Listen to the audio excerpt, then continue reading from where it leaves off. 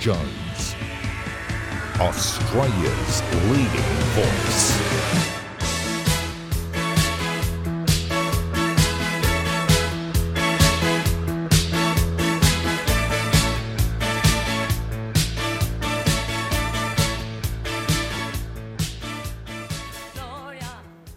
Good evening at the beginning of a new Alan Jones week. Thank you for being with us. You are watching ADH, and yes, I am Alan Jones.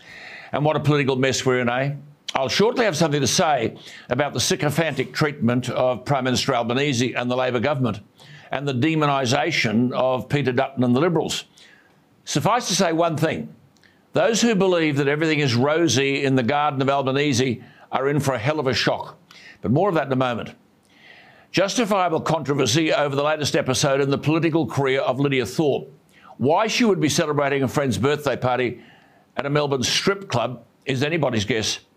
But then as she leaves, she starts, as you know, shouting at men standing outside. Half the world has seen the pictures, the other half couldn't care less. But it's pretty vulgar stuff, isn't it? Let's have a look at this. You say a racist dog. Oh, penis, God. You man's call me a white dog. And you know what I say? You know what I say to you? Shut up. You know what I say to you? And you? Yeah, say it to everyone. Hey, welcome to please someone report this thumbs up. You either have a sister. Yeah, look, while the language isn't dinner party stuff, it is, rightly or wrongly, the language used by many who can't intellectually justify their position, so they resort to Lydia Thorpe language. What did she say there? You know what I say to you. You know what I say to you, small penis, small penis. And a man off camera then calls Senator Thorpe a racist dog, language we can do without. Nonetheless, there are many who throw these accusations around about being racist who are themselves profoundly racist. Lydia Thorpe proved that at the weekend. You can't get anything more racist than this. She said, quote, any black man that stands with the effing white little C like that, yous could all go and get F too. You see, that language attributed to the white man is as racist as you'll get. But Lydia Thorpe's not called out. She wasn't finished. Quote, we've been represented all our effing life in this country and you let this little dog speak. Well, the dog was a white man. Repressed all our effing life, eh? I think most Australians are fed up with having these allegations hurled at them. Kevin Rudd offered a legitimate and articulate apology. Not enough. We've had 56 years of continued and concerted government action to address Indigenous disadvantage. Not enough. Taxpayers now provide over $39 billion a year on Indigenous programs, more than is spent on Medicare. Not enough. As a result of government actions and High Court decisions, Indigenous Australians have some form of rights over more than 40% of the land in Australia. And if you've got rights over that land, those Indigenous Australians receive hundreds of millions of dollars in mining royalties each year. Not enough. As Scott Hargraves from the IPA has pointed out, those royalties are more than $230 million in the Northern Territory alone. Not enough. Scott Hargraves, the Executive Director of the Institute of Public Affairs, has written, and I quote, in 2020, there were 3,000, there it is on your screen, look at it, 3,273 registered Aboriginal corporations delivering health and other services and making representations to government. More than 1,000 bureaucrats work in the National Indigenous Australians Agency. Not enough. Yet Lydia Thorpe, in her repeated vulgarity, says, we've been represented all our effing lives. We've been repressed all our effing lives in this country. And now they want to bring on The Voice. Well, it too won't be enough. Of course, Lydia Thorpe is not in favour of The Voice. She wants sovereignty. She wants to assert that we don't own the land on which our house stands, even though we've paid a mortgage on it for years. What Lydia Thorpe won't concede, and nor will the proponents of The Voice, is that there are thousands of Aborigines and Torres Strait Islanders who fully participate in the Australian way of life, just like you and me. And then there are agitators and activists who want to stir up hatred and implant in the minds of the young that we have stolen this country from them. And as Lydia Thorpe said at 3 a.m. last Sunday morning, we're all effing little white C's and yous can all get effed. Why are political leaders too frightened to stand up to this stuff and say simply, no, you don't own this country and you've got thousands of voices to represent you as it is, and where disadvantage lies, we have for years spent billions of dollars to correct it, and it appears that that spending has achieved not much. But remember one other thing. Lydia Thorpe and all the activists that spew this kind of hatred, there are many white disadvantaged families as well. And responsible Australians are quite prepared to put their hands in their pockets to assist all disadvantaged Australians. I think they're entitled to a bit of courtesy in return. I've already made the point that I mustn't be the only person who's growing tired of the sycophantic treatment of the Albanese Labor government by the bulk of the media and the demonisation of Peter Dutton and the Liberals. I'm telling you now that the rot is about to set in and voter revenge will not be far away. How are 10 million middle-income Australians likely to respond when they learn in the May federal budget, only weeks away, that the low and middle-income tax offset will be wiped in the middle of a cost of living crisis? Nothing about this before the election. I don't have a problem with the decision, but would Albanese have won the election if this had been announced before the election? It's a tax increase. Some of those 10 million taxpayers will have up to $1,500 less in their pockets. Or will they understand what a pup we were sold at the last federal election almost a year ago? Now remember, you can hardly say that Anthony Albanese won, Morrison lost. As in New South Wales recently, the Liberal brand was a disaster. All those things I warned about re-coronavirus have been borne out. No justification for lockdowns or masks or keeping kids out of school or closing down business. The evidence is emerging. But along the way, the country went broke or near to it. So in the face of a toxic Morrison-led government, along came Albo and the so-called small target. All pretty innocent stuff. What did he promise? Well, nothing much in terms of a political earthquake, so said Albo. Really? Since the election, his government has announced at least 47 reviews, 38 consultation papers, accords and strategies, 2 summits, a robo-debt royal commission, 51 ministerial roundtables and an inquiry into Mr Morrison's multiple ministries. But opposition leader Albanese constantly championed the small target strategy to win government. With a still sympathetic media, it apparently doesn't matter that on 97 separate occasions pre-election, Anthony Albanese and Labor promised that average household power bills would be $275 lower by 2025. Yet the last Chalmers budget papers say electricity bills will rise by 50% over the next 18 months, some say as high as 80%, and gas bills by 40%. To justify the broken promise, of course, the Prime Minister and the Treasurer say it's Vladimir Putin's fault. But hang on. Putin's war broke out on February 24. Labor was still making these promises right up until polling day on May 21.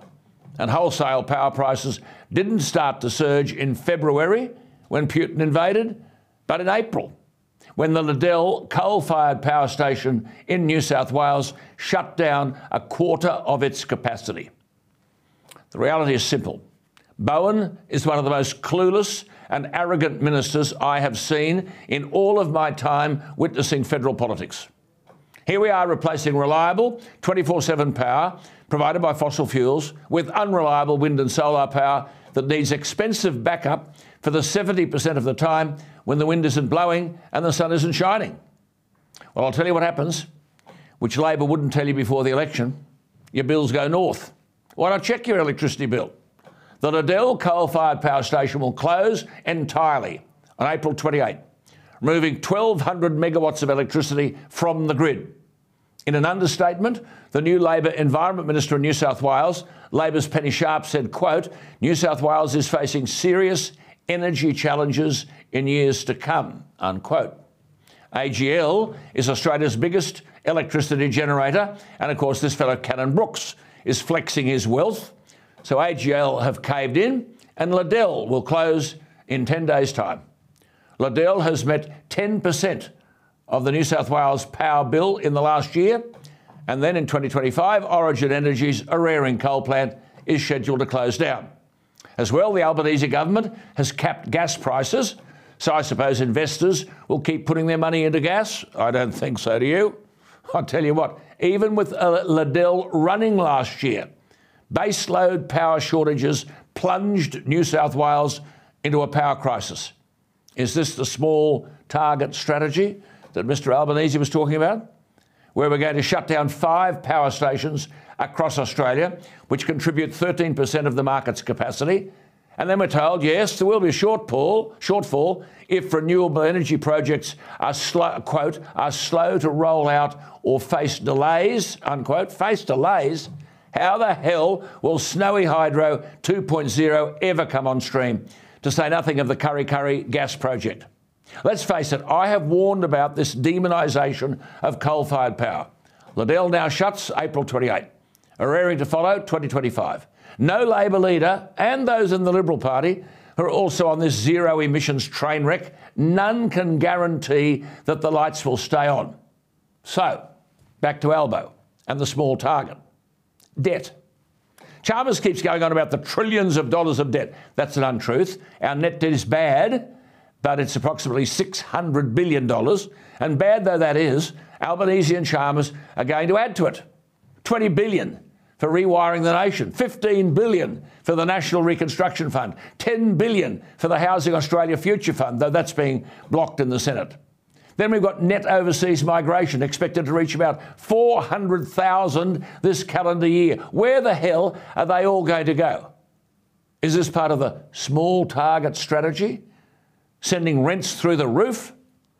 The metaphor of the small target strategy was the promise to reduce power bills by $275 by 2025, and now our electricity prices for business and families make a mockery of that.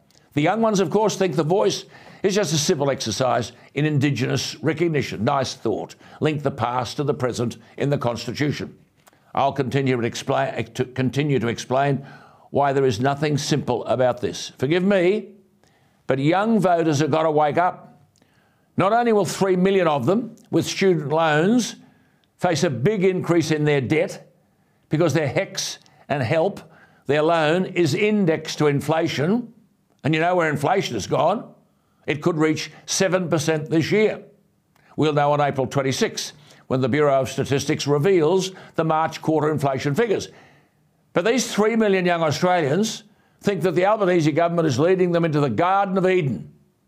Do young Australians think that when, according to research by the Grattan Institute, the federal government will be spending about $50 billion more than it's earning through taxes and other revenue, do these young Australians wonder who's going to pay for this debt down the road?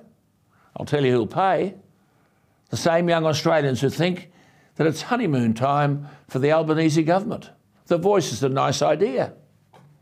I don't think you can forget the Aston by-election and all the euphoria that the Liberals have been buried. The Labor victory lap, though, I'm telling you, is about to be cut very short. And this is my message. A very tough Dutton with simple struggle street policies is what this country urgently needs. In New South Wales, those remaining in the Parliamentary Liberal Party after being smashed at the election when Perrottet, Keane and co looked more like Labor than Labor did, they'll all meet on Friday to elect a new leadership team. Now remember, Perrottet, the Liberal leader, at one outing stood beside the member for Manly, James Griffin, who argued that everybody wanted to get rid of coal and gas as soon as possible. Everybody. Perrottet nodded his head. The stupidity is not even worth discussing, but it's straight out of the Labor playbook. And then without any discussion with the Liberal grassroots or the Parliamentary Party, let alone the Cabinet, Perrottet put his arm around Albanese and said he will back the voice. I guarantee I could ask Perrottet 5 questions on the voice and he wouldn't be able to answer any of them. Certainly not the detail, which Albanese most probably doesn't know about, or else he does know and he's terrified to tell us. I repeat what I've said before. Are Perrottet and all that lot in the Liberal Party who reckon they'll vote yes for the voice, are they aware that documents from the original working group released under Freedom of Information laws reveal that, quote, any voice to Parliament should be designed so that it could support and promote a treaty-making process, unquote, and that the treaty must include, quote, a fixed percentage of gross national product, rates, land tax, royalties, unquote. Do all of these Liberal wets endorse all that? Minutes of the meetings which fashioned the voice involve changing the names on the map of Australia so that, quote, Aboriginal names for places and things across Australia should be the norm and used by wider Australia, unquote. And the flag, it says, must be changed because, quote, the Australian flag symbolises the injustices of colonisation. Liberal parliamentary members and staff have a hard-won reputation for being lazy. So they fall into the group that believes that the voice is a cosy sentiment about changing the Constitution to recognise the role of First Nations people in Australia's history. A lovely feel-good sentiment until you dig into the detail. Perrottet supported all of that without any discussion. Now he's gone and the Parliamentary Party will meet on Friday to elect a new leadership team. It's not an overstatement to say that there is one person who will be nominating whose views are clearly known and her policies clearly articulated. Her name is Tanya Davies. Perhaps that's why in the West, where the coalition was smashed, Tanya Davies in the seat of Badgerys Creek got a first preference vote of 52%, a two-party preferred of 60.5. She's put her hand up for the deputy leadership of the Liberal Party. The lady whose electorate is the sole Liberal outpost in Sydney's West. But this New South Wales Liberal Party is riddled with factions. I venture to say that the factions want to pretend that this courageous and talented suburban mum of two, who survived the political bloodbath in the West, they most probably don't want to know her. Well, you do, and I do. And she joins me tonight. Tanya, lovely to have you with us. Firstly, confirm you will run for the deputy leadership. Correct, I will. And you say you want to be a champion for the people in Western Sydney. What does that mean? A couple of things, Alan. First of all, hello, and thank you for having me on your show. You're most welcome. Quite fundamentally, people out here in Western Sydney, they want government out of their back pocket and out of their lives. They want to be left alone to build businesses, to raise their families, to go to work, to just work hard and achieve their goals, not only for themselves, but to make the life just that much better for their children and grandchildren. And they're sick and tired of governments getting in every nook and cranny of their personal life and telling them what to do and what they can't do. It's basically standing up for the core Liberal values of the value and the importance of the individual, of individual freedom, of responsibility, and of allowing people to have a fair go and to support initiative and entrepreneurialism, and not try and keep people locked into what some elites may think as a lifestyle that the elites think we all should live like. You're the only Liberal left. I mean, this is so simple, isn't it? All Tanya Davies is doing is articulating what once were Liberal values. She said small business, she says family life, she says freedom of speech, do these things with compassion. That was once exactly what Liberals believed in, but they've all gone to the left. I mean, Tanya Davies, the woman you see now, think about this, is the only Liberal left standing in Western Sydney. The only one. The brand was trashed, and Tanya is seeking support from colleagues for the deputy leadership. What response have you had? I've contacted a number of my colleagues already out of courtesy to let them know that I'm seeking their support. I've had a lot of positive feedback. There's a couple who are less enthusiastic, which I understand that because of the alliances within the Liberal Party, to put it in a very polite way. But at the end of the day, I represent what I think are true Liberal values, and I think we need to have people who are speaking up and believing and championing Liberal values. We cannot continue to follow Labor cloaked in a Liberal brand because the electorate's too smart for that. They will punish us. I remember during coronavirus, this lady you're looking at here now was opposed to the way Western Sydney was being treated. That was lock the place down, shut down business, stop kids from going to school.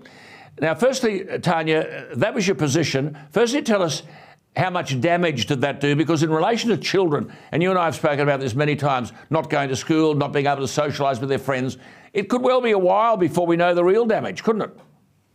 Mm-hmm. Absolutely. And what scares me even more than that, Alan, is that I don't think there's a government agency or even the new government that has an absolute interest in tracking and in monitoring the impact that the lockdowns and all of the COVID reaction has had on our young people. We even have stories coming back from mums of young toddlers who don't know how to smile because all they've seen are adults behind masks for so long. So we have significant issues that I hope the government who are now running the show will actually have an honest and transparent look at and monitor and track these issues so that we can get in and bring in intervention where it's needed.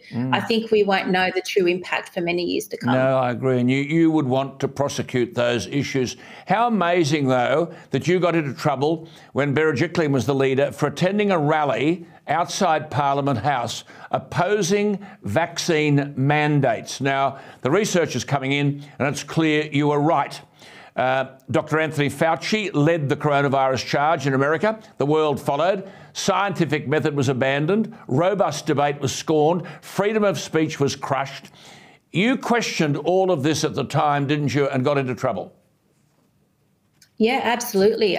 Ridiculed, poked fun at, told to be quiet, threatened on Facebook to be deplatformed, like many, many people across the world experienced. When you think to yourself that Australia was a little bit behind this pandemic compared to other countries, we were in a prime position to look and to watch and learn what other countries were experiencing and to adjust our response accordingly. But all we did was just copy and paste. Whatever happened overseas, we would do here. Yet I don't know why, that's probably a whole nother discussion, why they weren't looking and watching and learning from those who were 6 months ahead of the pandemic than we were. There was evidence that there were lots of other treatments, not just if you catch COVID, stay home, and if you get really, really sick, then go to hospital. There were actually treatments available. We now know that to be the case because the federal government are now supplying those antiviral treatments to people in key vulnerable cohorts. Why weren't they made available at the very beginning of this whole issue? Well, so why were point, we all forced to go po- down to vaccines only? Your point is proven. Tanya, Davies is proven from the recent statistics from the Australian Bureau of Statistics. The death toll, think about this, for 2022, an extra 25,235 Australians in 2022 died unexpectedly. That is the biggest increase, 25,235 extra died unexpectedly, the biggest increase in mortality since the Spanish flu of 1919, and more than half of those deaths, 15,000, weren't caused by the virus.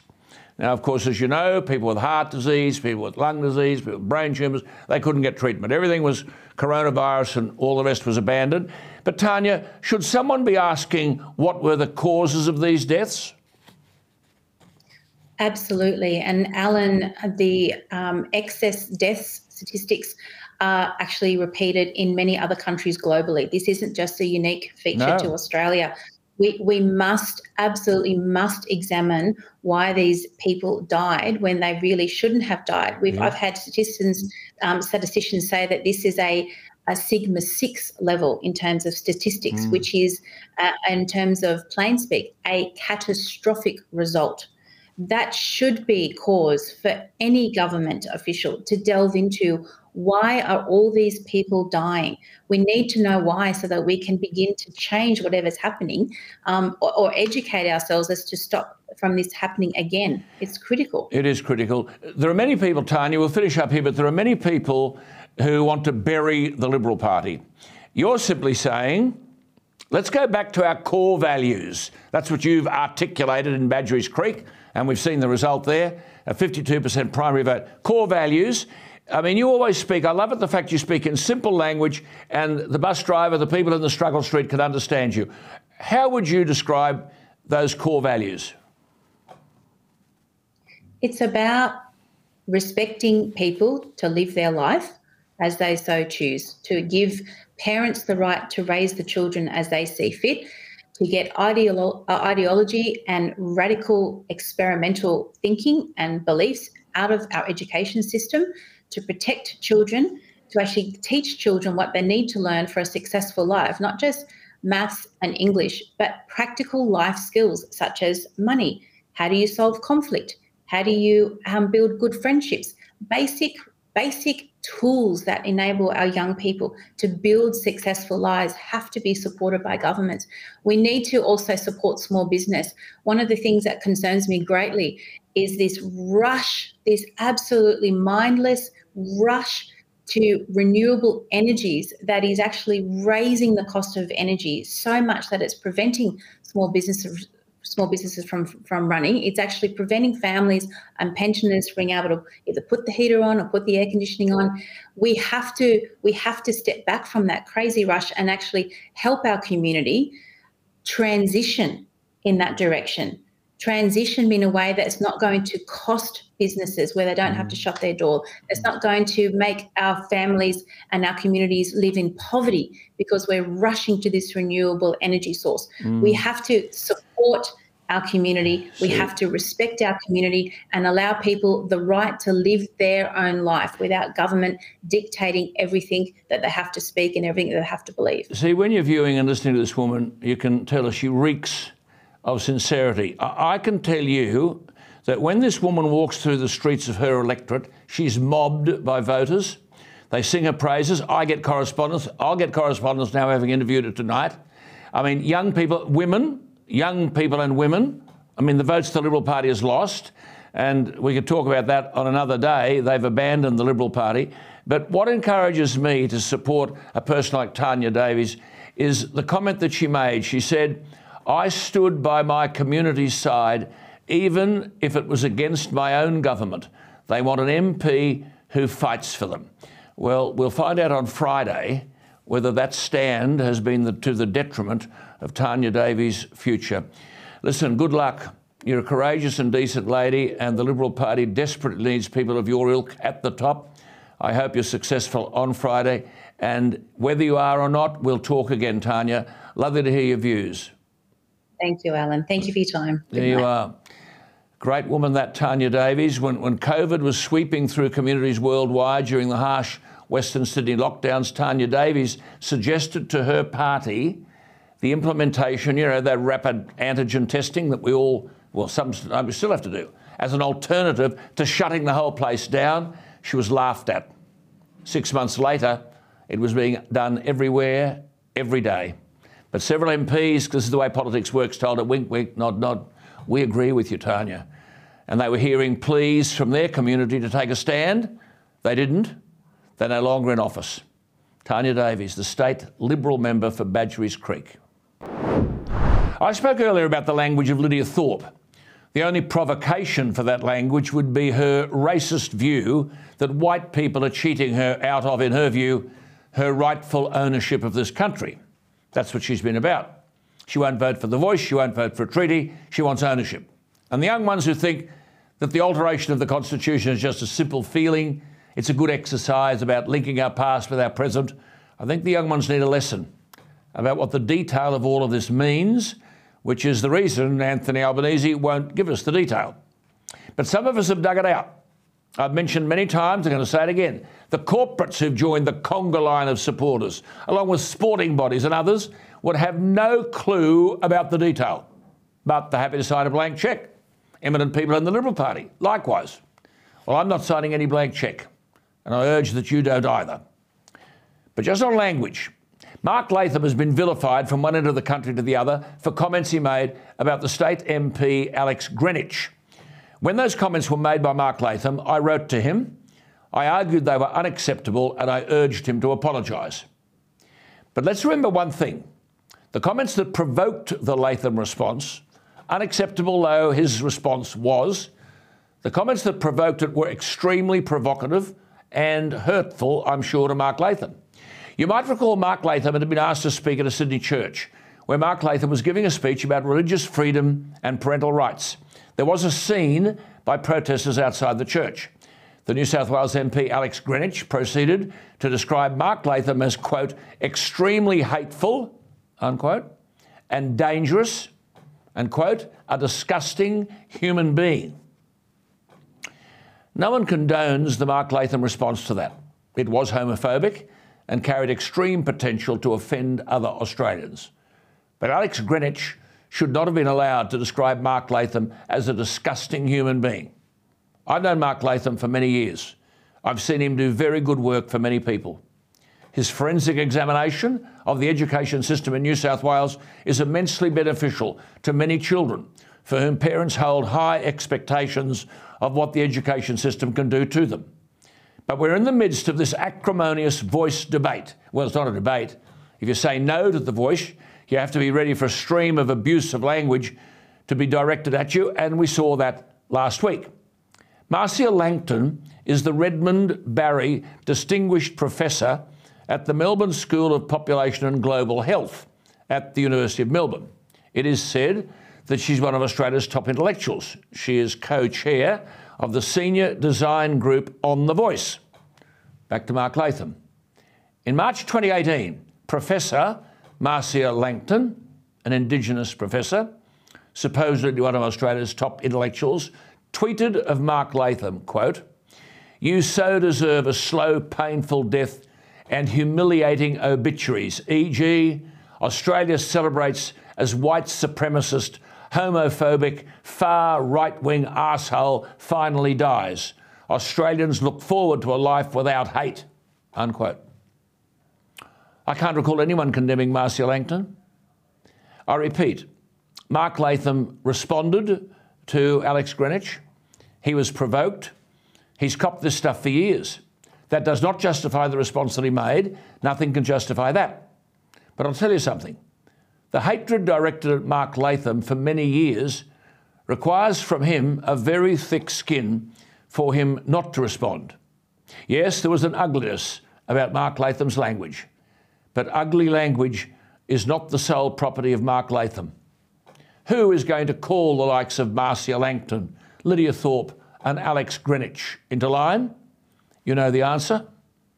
No one. I often repeat the axiom which I used when working for Prime Minister Malcolm Fraser. When you're sick of saying it, it's only then that the electorate is starting to listen. Now, the polls would suggest a continuing love affair with Anthony Albanese, mainly because Albo smiles, he has his picture taken with world figures, he says all the motherhood things, an engaging bloke. But we're not running a popularity contest here. This is the future of Australia, which is at stake. Policy matters.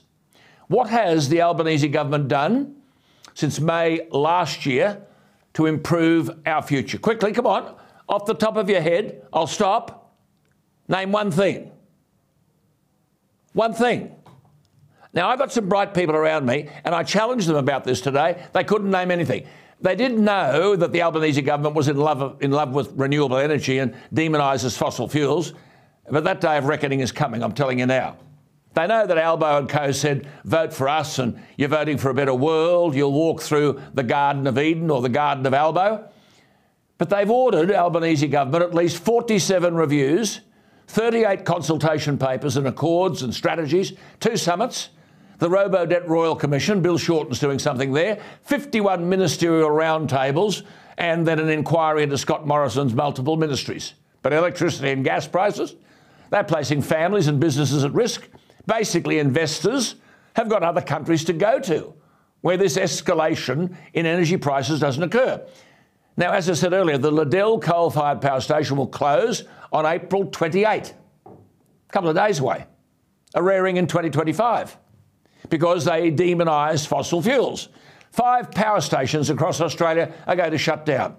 13% of the market's capacity. Snowy Hydro's a joke, and an expensive joke. But of course, Chalmers keeps telling people how tough things are to cover his backside for not being able to produce a budget in May which will relieve any of the cost of living pressures. We know Labor said before the election on 97 separate occasions that average household power bills would be lower under Labor, and they actually quoted a figure, didn't they? $275. But if they said that 97 times, how many times have they said that the massive increase in energy costs is the fault of Vladimir Putin? I'm sorry, it's another lie. Putin's war broke out on February 24. As I said earlier tonight, Labor was still making these promises right up until polling day on May 21. Bowen, I repeat, unapologetically, is an unacceptable danger to our economic future. We are replacing reliable 24/7 power provided by fossil fuels with unreliable wind and solar, which need expensive backup for the 70% of the time when the wind isn't blowing and the sun isn't shining. Do you think if Albanese had told us before the election that there'd be a tax on superannuation, that he would have been elected? Do you think if he'd told us before the election that 10 million middle-income Australians in the May federal budget would lose their low and middle-income tax offset in the middle of a cost of living crisis, that Albanese would have been elected? In other words, some of those 10 million taxpayers will have up to $1,500 less in their pockets. Do you think if Australians were told that before the election, that Albanese would have been elected? I'm saying wake up, Australia. Daniel Wild joins me from the Institute of Public Affairs. As you know, he's articulate and informed.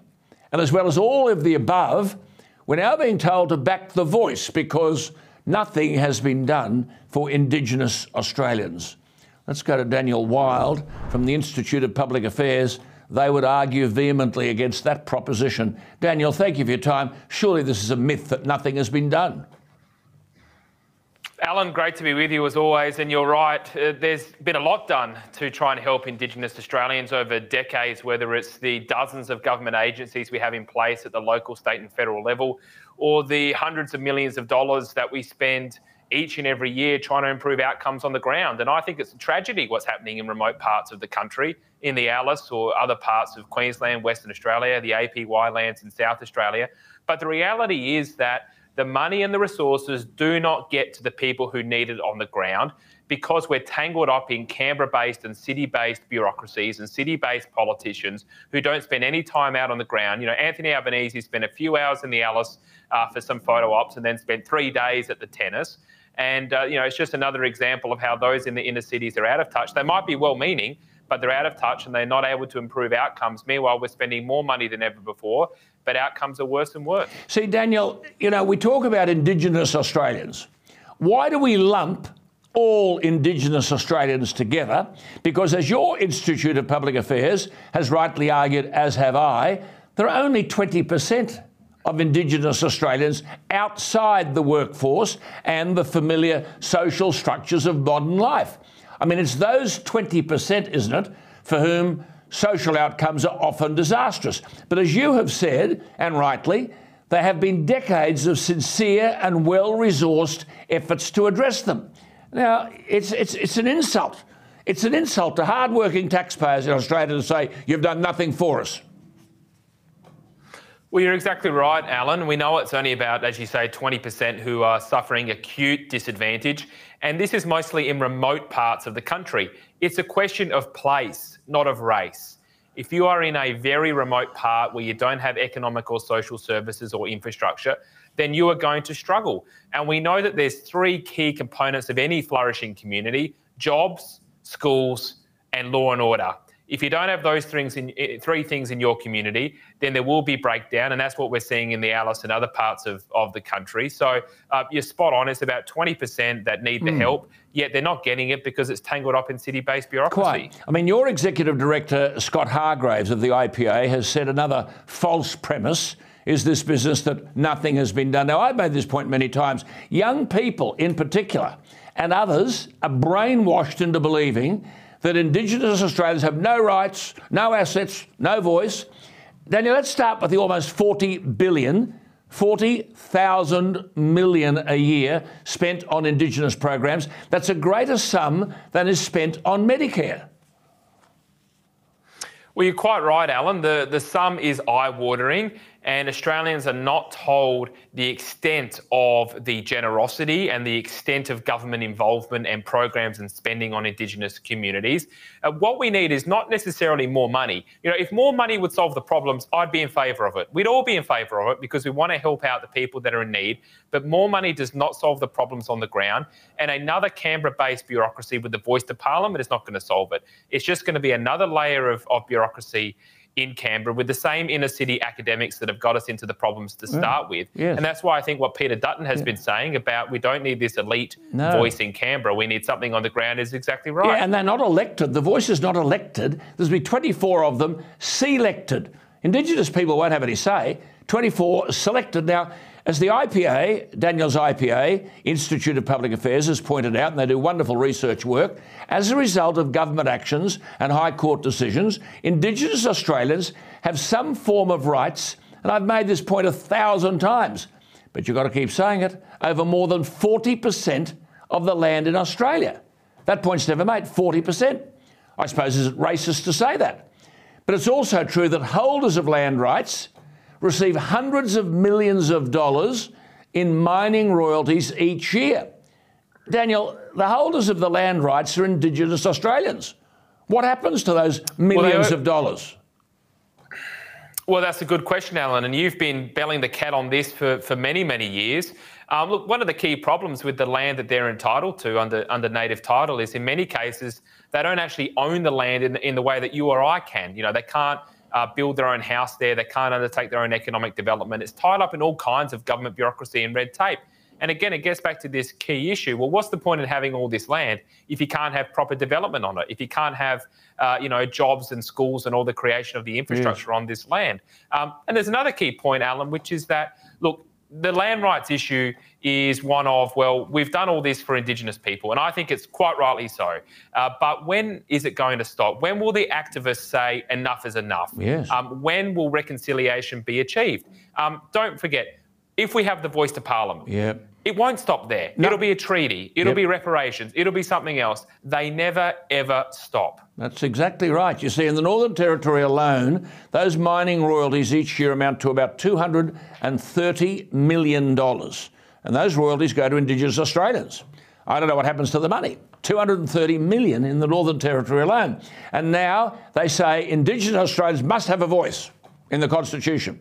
Now, Daniel and I have said the number of times he's been on this program, a race-based injection into the Constitution no one should condone. And let me make this point. Daniel, I make this point, I'll make it again, and I've heard Barnaby Joyce make the point. If you oppose this voice, if you oppose this, you are not racist. You are preventing racism entering the Constitution. It's when you vote yes that you are a racist. You are enshrining a race-based change into the Constitution. Daniel, I think that point needs to be made over and over again, doesn't it?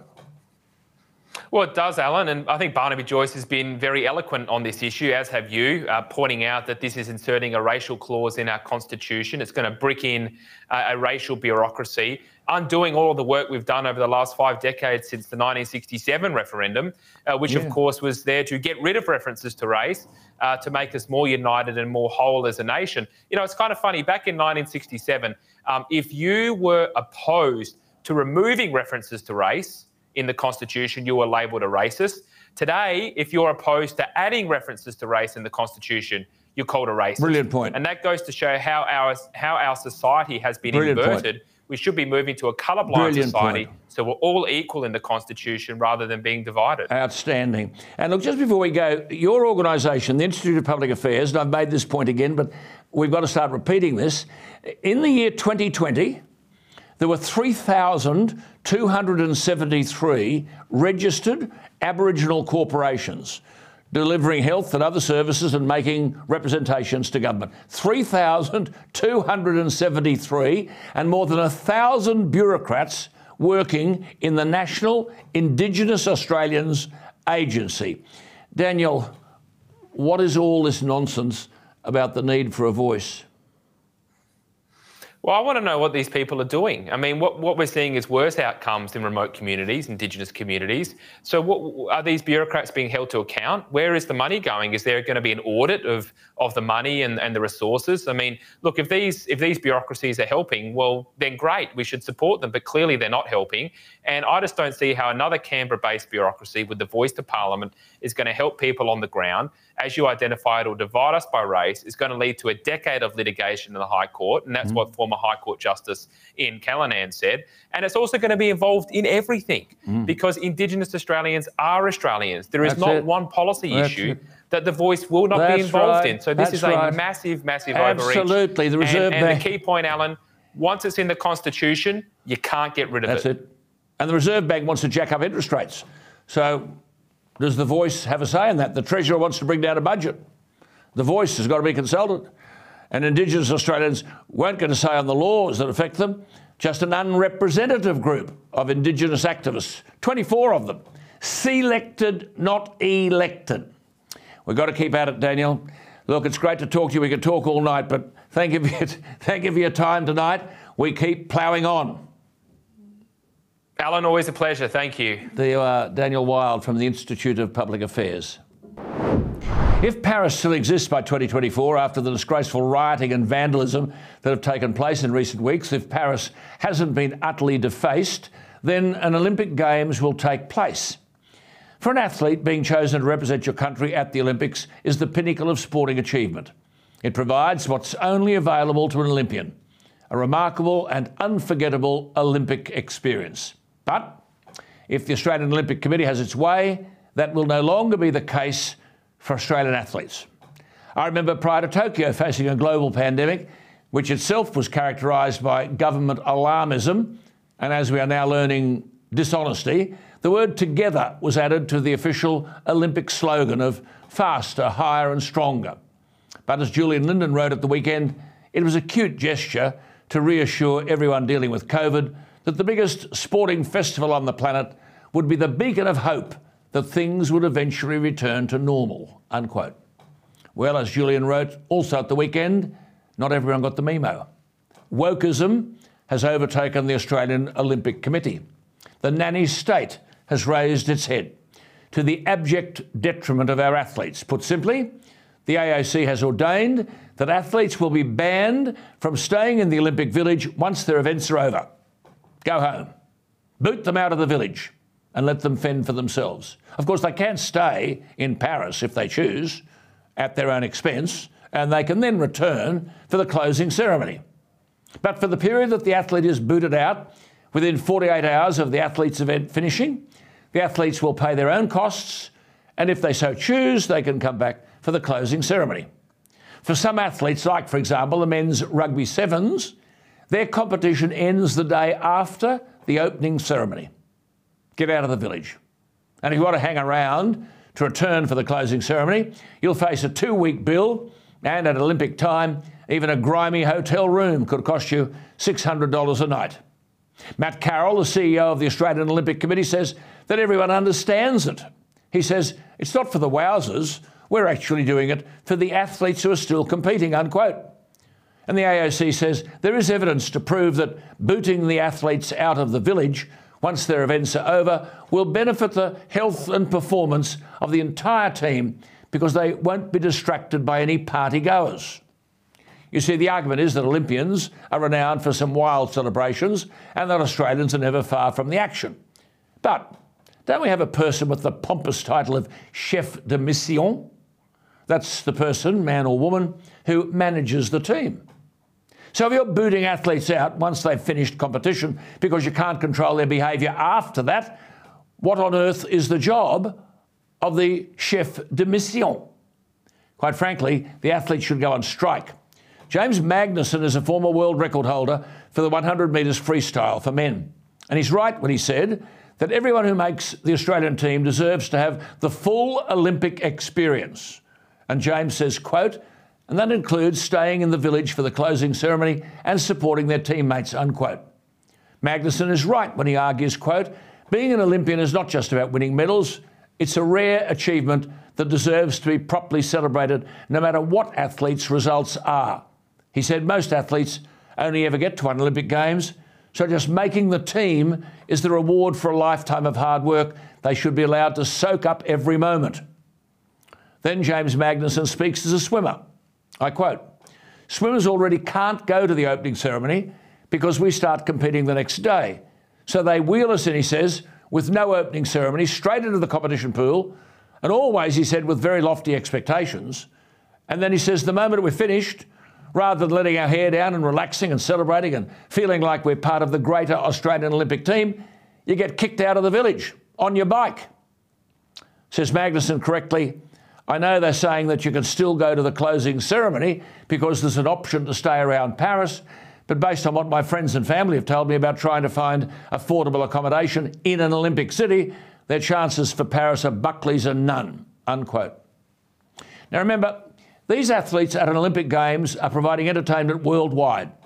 They don't get paid a brass razoo. Just imagine Elton John singing for millions around the world and getting nothing. Yet if you take swimming, historically, we produce the best of the best. So what this Blazer Brigade on the AOC, with all sorts of fringe benefits, oh yeah, they have the best airlines, the best hotels, the best cars, the best transport, the best tucker, the best entertainment. They get the lot for free. And they're saying to the swimmers, no opening ceremony because you've got to pitch your best when you dive in tomorrow. And when you jump out, forgive the Australian language, but they're then told to piss off. The once-in-a-lifetime experience is neutered and the athletes are entitled to feel they are being used. Grab us the medals, send that Australian flag up the pole in victory, and then goodbye. No chance to support your teammates, no chance to meet athletes from other countries. Get out of the joint. Again, as James Magnuson says, towards the end of his career, he and his athlete friends were encouraged to support other athletes in the Olympic team, whether it was going to the basketball to support the Boomers or going to the soccer or the beach volleyball. He said it was an important part of being in an Australian team because when it's an Olympics on foreign soil, some of our athletes, he says, have little crowd support. Well, I've had a bit to do with international teams and international athletes. This decision by the AOC is a disgrace. As things stand in Paris, Australian athletes will have to vacate the village within 48 hours of their events finishing. Matt Carroll, the AOC chief executive, said, I've spoken to a few of the athletes and everyone understands.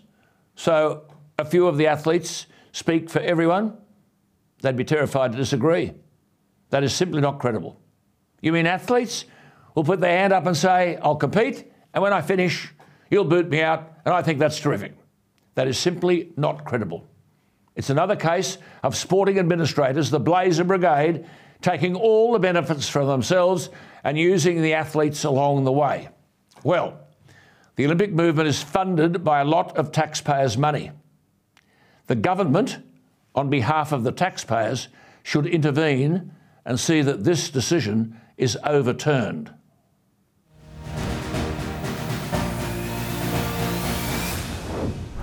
Now let's go to Peggy Grande in America, the former executive assistant, as you know, to the outstanding American President Ronald Reagan.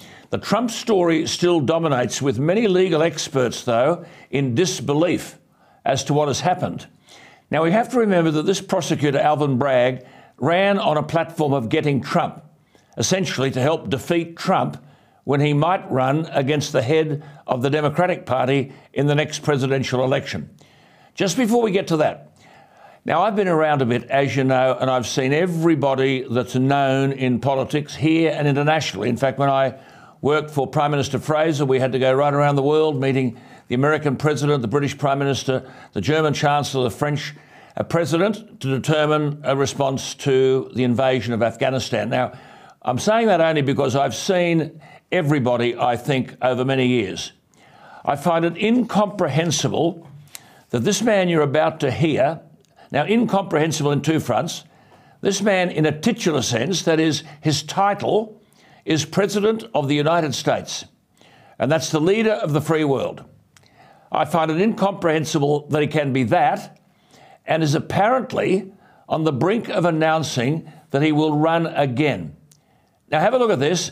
It's incomprehensible, mumbo-jumbo, a bumbling statement, which I think ends with him saying, let's go lick the world, let's get it done. I needed to play the tape several times before I could discern that that was what he was saying.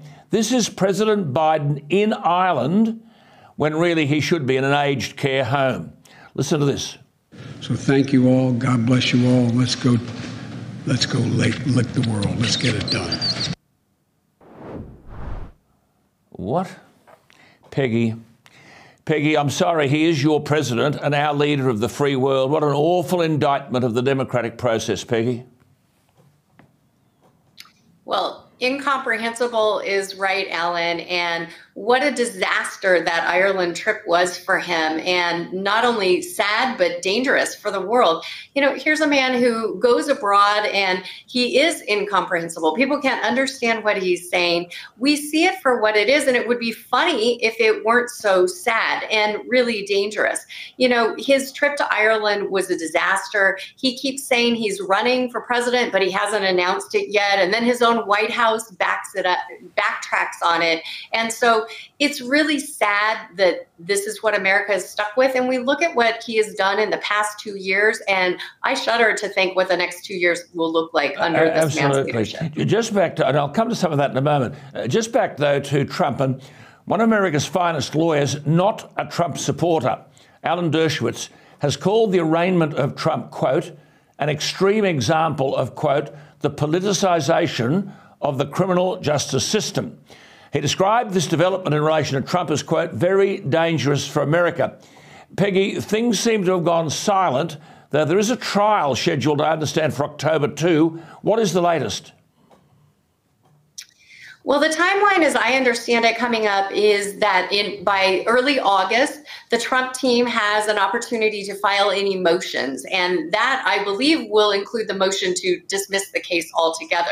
We're not expecting that that will happen. But the next time he's expected to appear in New York in court is early December. You know, the judge has said that he would like to get this started and, you know, start taking it to trial in January. But the Trump team has said that's impossible because they still haven't received all the documents they need to know what the charges are against the president. And so where does this put us? It puts us either early or spring of 2024, right in the middle of the presidential campaign. This is exactly what they want it to be. They want it to be a distraction. But as we're seeing from the numbers and from the fundraising, as much as they try to make this a detriment to him, it continues to be a benefit to him politically. I mean, when you have this fellow Dershowitz saying, and he's made many comments about this, another quote, this is a scandalous misuse of the criminal justice system. Now, this is not a Democrat supporter. This is not a Republican supporter. And far from being a Trump supporter, he's anything but. He said it will create a terrible precedent in which other prosecutors will go after people of the opposing party. Now, Peggy, that's where we are, surely, unless someone calls the dogs off. Is there any chance of that? Well, they're sure going to try in court, but we don't anticipate that that will happen. And you're right, this is a political persecution. It's not a legal prosecution. And unfortunately, this is something that the Constitution should protect against. It should protect his right to innocence until he's proven guilty. We saw that last week Nancy Pelosi tweeted that he was basically guilty until proven innocent. That's not how the system works, either for Donald Trump or his supporters. And so this is going to continue to be a distraction from the real issues that New Yorkers and Americans care about. There's Peggy, a lot of problems out there. This is not one of them. Not one of them. But surely this is a measure, now let me ask you this, of how much the Democrats fear Donald Trump. I'm just wondering, do they know something about the last presidential election that we don't know?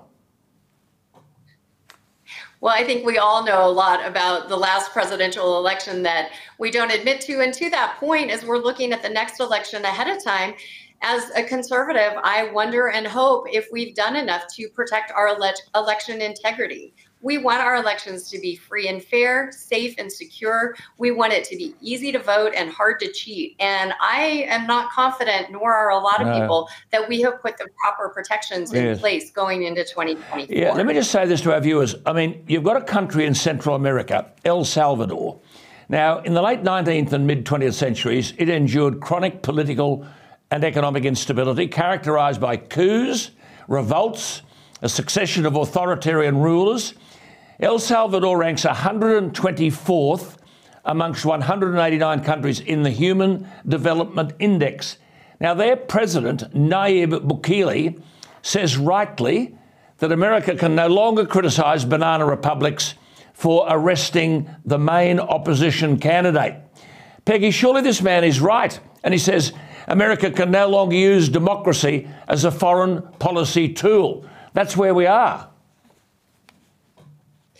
Unfortunately, he's absolutely right. These are banana republic tactics, and we never thought we would see them deployed here in the United States of America. But that's where we're at. And so he's not far from the truth. And this is exactly why our enemies don't fear us. And unfortunately, our allies don't trust us anymore either, because they see the hypocrisy coming out of our political system. They know we have a constitution in place which should provide protections to all people. And then we see these political charades being pulled by the legal system. The government is weaponized against people like Donald Trump and people who support him. And these are things that we unfortunately never thought we would see here in the United States. Well, see, Peggy, in Australia right at the moment, we've got a lot of divisive issues here. One in particular, this thing, The Voice. Now, I'm just wondering if we're drawing a long bow here, because what happens in America invariably finishes up happening in many parts of the world. We've gone through a period where everything gives the impression of destroying patriotism, destroying love of country, and destroying Western economies. And we've got things like gender fluidity, critical race theory, climate change. And in this way, the Western democracies are weakened, schools are filled with propaganda, and now we have Trump, the principal enemy of all of these cultural changes. And those changes are headed by the Biden family, the Hunter Biden laptop, suggestions of access and influence in Washington being sold to foreign powers, especially Beijing. Peggy, Trump threatens all of this. Is this the concern that Democrats have in relation to Trump? Of course, they got to look at 4 years of a Donald Trump presidency, and they fear 4 more years of it. They saw that he exposed the deep state for what it was. He exposed the corruption in some of our very halls of government, and they're afraid he's going to come back and continue on the quest to put America first. And that's where America belongs. We should have a president who puts America first. You know, Joe Biden went into office saying he was going to be the great unifier. And what has he done? He's divided and destroyed everything. You gave quite a list, but he's destroying the very fabric of society. He's destroying our economy. He's completely destroyed any sense of sovereignty or our borders. And so the world fears, especially America's enemies, they fear Donald Trump coming back into the White House and restoring all of that to putting America in its rightful place of leadership on the world stage. I've said many times, Peggy, the metaphor of all of this was when Trump pulled America out of the Paris Climate Accord, which we've seen in Australia, weakens our economy, demonising fossil fuels, coal and gas, the source of our economic strength and economic wealth.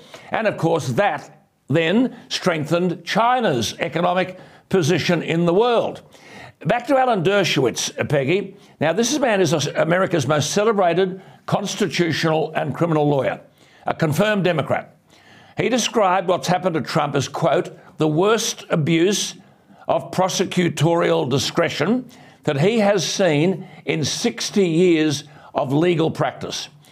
We'll see where that goes. Peggy will keep us posted. Peggy, I want to ask you, though, before we go, what do we make of the leaking of hundreds of pages of classified US intelligence documents which reveal awkward details about the war in Ukraine and possible American efforts to spy on other nations, including Israel and South Korea? This is a 21-year-old National Guardsman who was arrested on Friday, and it's being described as the biggest breach of US intelligence material since Edward Snowden released millions of documents a decade ago. Peggy, how could this bloke, 21, be overseeing an online group named Thug Shaker Central, where 20 to 30 people, mostly young men and teenagers, came together over a shared love of guns, racist online memes, video games, and sophisticated intelligence authorities didn't know what this lot were up to?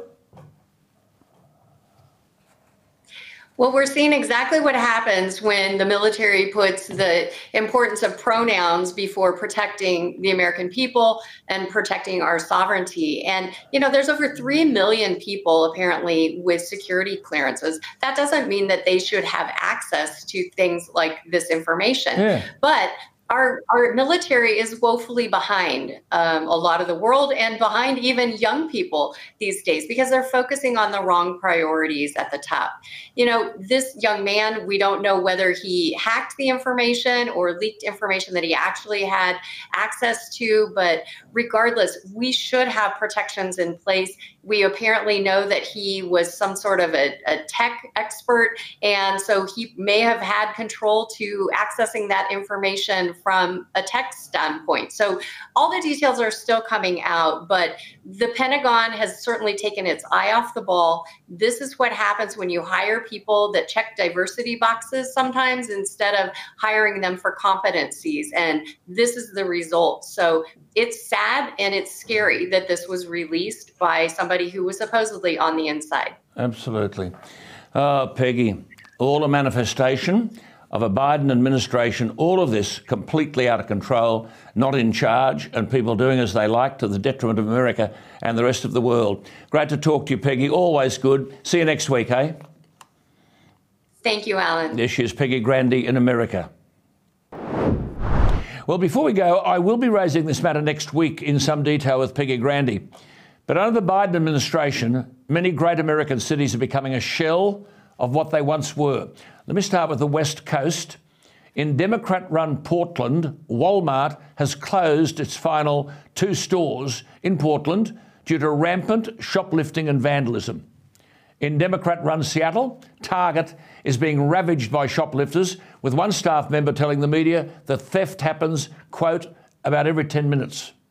San Francisco, once the gem of the West Coast, that's now run by the Democrats, has seen Whole Foods close its flagship store after only a year of being open. The reason?